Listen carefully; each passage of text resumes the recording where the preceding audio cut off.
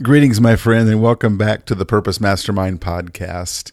I'm laughing because I'm diving into a topic today that maybe we should be too afraid to talk about, but I simply have no fear to talk about this topic in the context of my own marriage, nor am I afraid to talk about it with any other couples.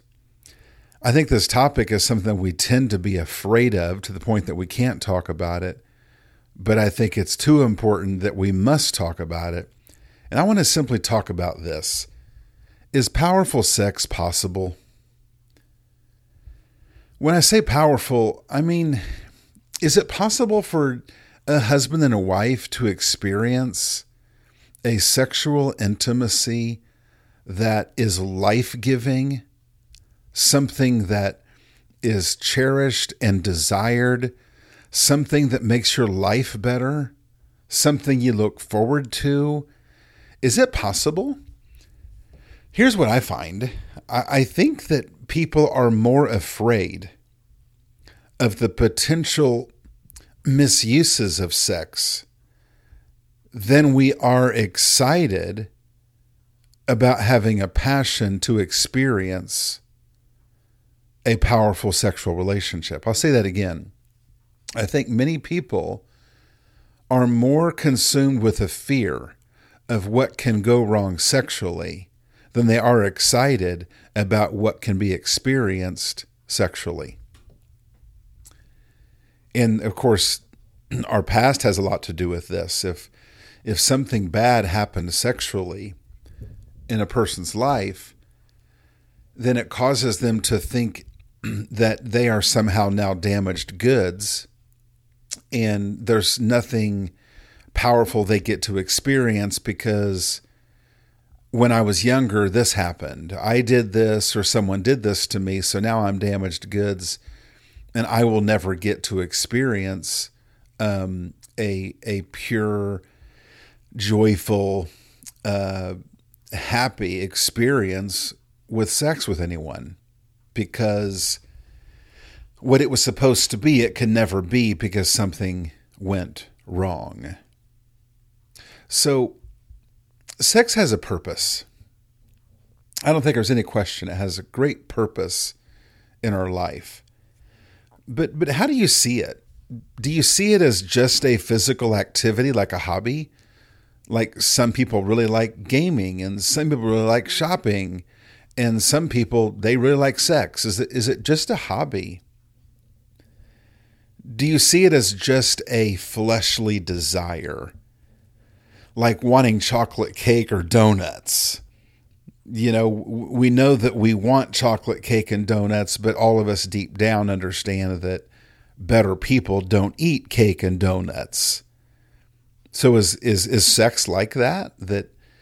That weak people who can't control their passions need sex, but people who are more disciplined are able to not have sex? Maybe some people think that sex is just for the making of babies. And that's all it's for. It's just a committed act between a husband and a wife that is not about joy and not about pleasure. It's not about giving of love. It's just a practical transaction where we want to have a baby, so this is the chore we have to do. So sex, it certainly has a purpose. It exposes us. And this is wonderful and awful that sex exposes us. It's wonderful because it exposes us to receive love, which is the greatest human experience. The giving and receiving of great love is the greatest human experience. Sex is certainly not the only way this happens. It's just one way that it happens. But sex also exposes us in what we might all think is awful, in that it exposes us to our insecurities. The insecurities that we have in our life certainly show up in our sexual relationship. Of course, our insecurities can show up so boldly that we don't have a sexual relationship, even with our spouse. We can have insecurities so strong in us that we're not able to express love sexually with our spouse. And hearing those words, if you're someone who's like that, it's hard to hear those words, but let me tell you, it's okay if that's where you are. You don't have to stay there. Every human being at different intervals in their life have inhibitions that prevent them from being able to boldly love other people. Loving your spouse sexually is just one way that we love people.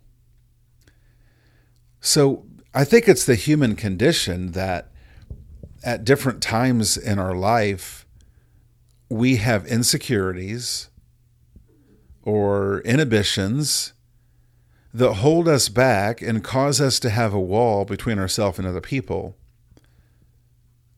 Our sexual intimacy with our spouse is just one way this happens. Here's what I want to say, though, about insecurities. Insecurities that prevent us from being able to express boldly intimacy with our spouse, those insecurities are also holding us back in many, many areas of our life.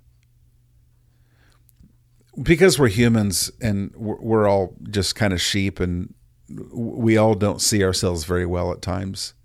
That's just because we're human, not because we're bad and we're not dumb. We're just human. We can think that my insecurity is just wrapped up in this one area. It only affects me here. The reality is, an insecurity that hinders us in one area, it's almost certain that insecurity is impacting us in many areas. That's not bad news. That's actually a good thing to hear, because what that tells us is, you know what? This area in my life where I have insecurities that prevent me from engaging like I want to engage, if I face this insecurity in this area, it's going to change me for many things that I do in my life. So it's actually good news. But I think it's very important to understand this. When I have an important area of my life where insecurity is holding me back, I am kidding myself if I think that insecurity is only hurting me in that one area. It's almost certain that insecurity is hindering us in several areas of my life. So sex is also a great opportunity to give yourself fully to your spouse in a bold and full expression of love. Because sex says, I want you, I choose you, I trust you, I give myself to you. Now, once again, sex is just one way this happens. We all love it when we have a friendship in our life where someone just boldly communicates, maybe even in friendship, a coworker, even a boss, when someone communicates to you, not in a sexual way, but in any way, that, you know what, you are my friend. I want you to be my friend. I choose you. I trust you. And any day of the week, I'll go to lunch with you. Like, being with you and around you and living life with you is awesome. Well, sex is a wonderful opportunity for human beings, a husband, a wife, to boldly communicate to this person that you're married to, I want you, I choose you, I trust you, I give myself to you. And that is powerful. When any human being receives that kind of love from someone, it is so empowering.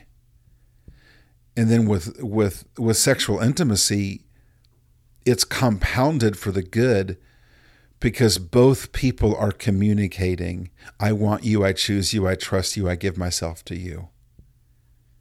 And at the same time that one is communicating that to the other, they also get to experience this human I'm married to. They know my flaws, but they want me. They know I don't have the body I had when I was 18, but they're still choosing me. They know I've not been perfect, yet they trust me.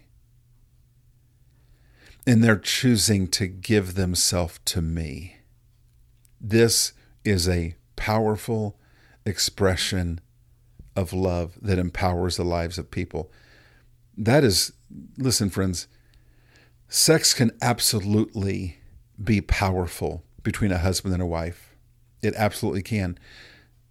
And if it isn't right now, it doesn't mean it can't be again. If it isn't right now, it doesn't mean that you're doomed. I want you to compare developing a healthy, powerful sex life. We're going to compare it to developing a workout routine. That may sound strange, but sometimes when we look at our problems, we look at them too closely. And if we lighten it up and talk about it from a different perspective, it can be very different. So you might be a person that for some reason you're not interested in the sexual intimacy with your spouse.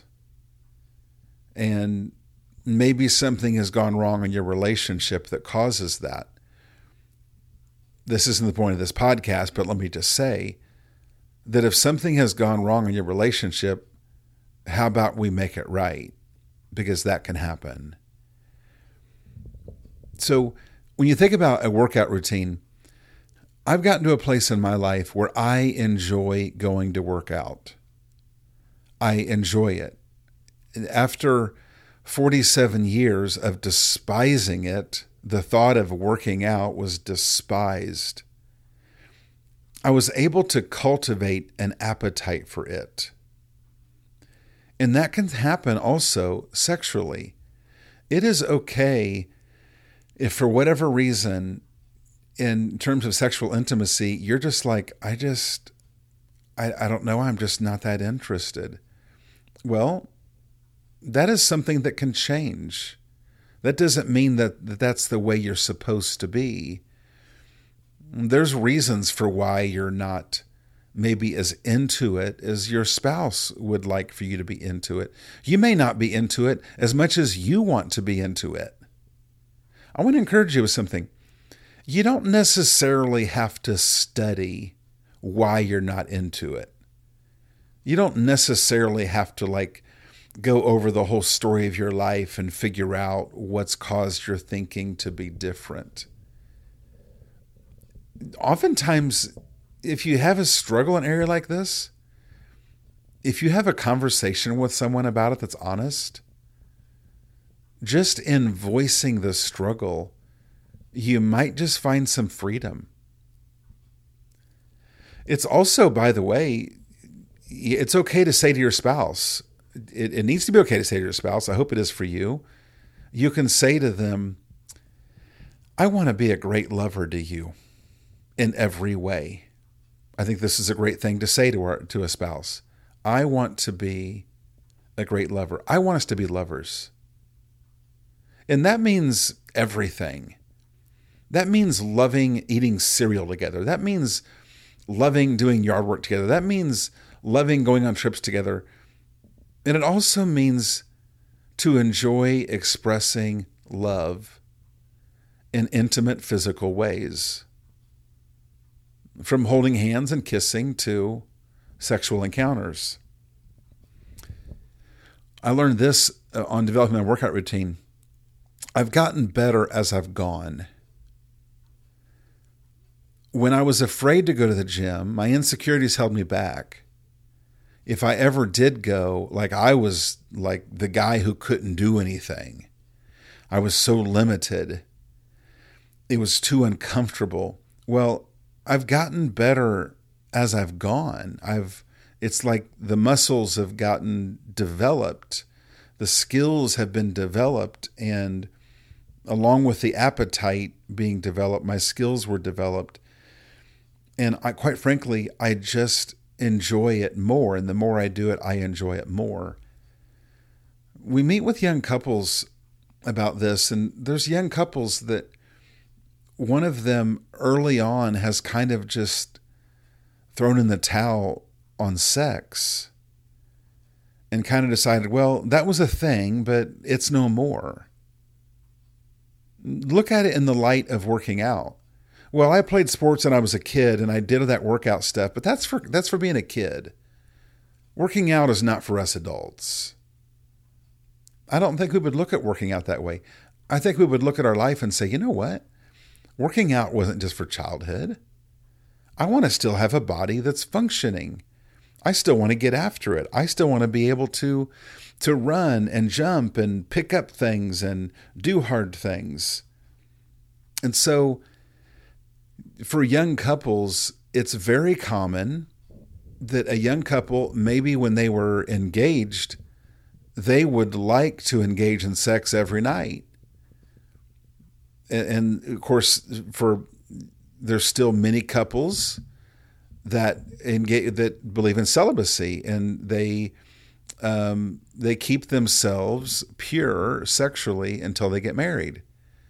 Now, probably every day, every time they're together, they want to engage in sexual activity. And other couples that they engage in sex before marriage, but then we get married, and maybe all of a sudden it's like, wait, where'd the sex go? Like, what has changed? And that's a whole other topic for different conversation. But I simply want to say that whether you're 22 years old and newly married, or whether you're 45 years old, married a while, whatever the circumstance, if your sex life has lost its power, that's okay. Go back to the gym. Let's start working out again. Let's change how we think. Let's be willing to be honest about this topic. It's okay. You're not doomed. You're not done. The story's not over. I despised and feared going to the gym until I was 47 years old. So the story is not over yet. I just want to finish by saying this statement, that whatever causes you to be unable to give yourself fully to your spouse is also holding you back from giving yourself fully to your very life. Whatever prevents you from giving yourself boldly to your spouse, it also holds you back from giving your best to your own kids. I wish that wasn't true. But if there's something in me that's holding me back from being able to fully and boldly express love to my wife, that same thing on the inside of me is going to hold me back in several areas of my life. But this doesn't have to be bad news. It can be good news. It can mean that if I'm willing to engage in a couple conversations about my life concerning sexual intimacy, maybe, just maybe, it will change my whole life. So that's a conversation about, is powerful sex possible? Yes, it is. I want to encourage you. What if we stopped fearing what could go wrong in areas of sexual intimacy? What if we stopped fearing what happened to us before, and instead we cultivated a powerful sexual relationship with our spouse? Now, I can do one thing to help you with that, and that is I can send you to mypillow.com for you to buy maybe some new sheets and some new, maybe some new pillows, maybe a blanket or some slippers. or a robe. They have all kinds of products. They're a great company. This company's great for America. Their values are great, and they help to sponsor us. So if you use this coupon code when you go to mypillow.com, if you use the code PURPOSE, then you get a discount off your purchase, and a portion comes back to us. That way you get to support us as well in what we do with the Purpose Mastermind podcast. My friends, thank you for listening. I'll catch you next time. If you need more help in this topic we talked about today, frankly, if you and your wife are having, or you or your spouse are having trouble with the area of sexual intimacy, we probably won't talk specifically about that. We usually talk about problems without talking about problems in hopes of people overcoming their problem. But anyway, that's a whole nother topic. Thank you for listening. We'll catch you next time on the Purpose Mastermind podcast.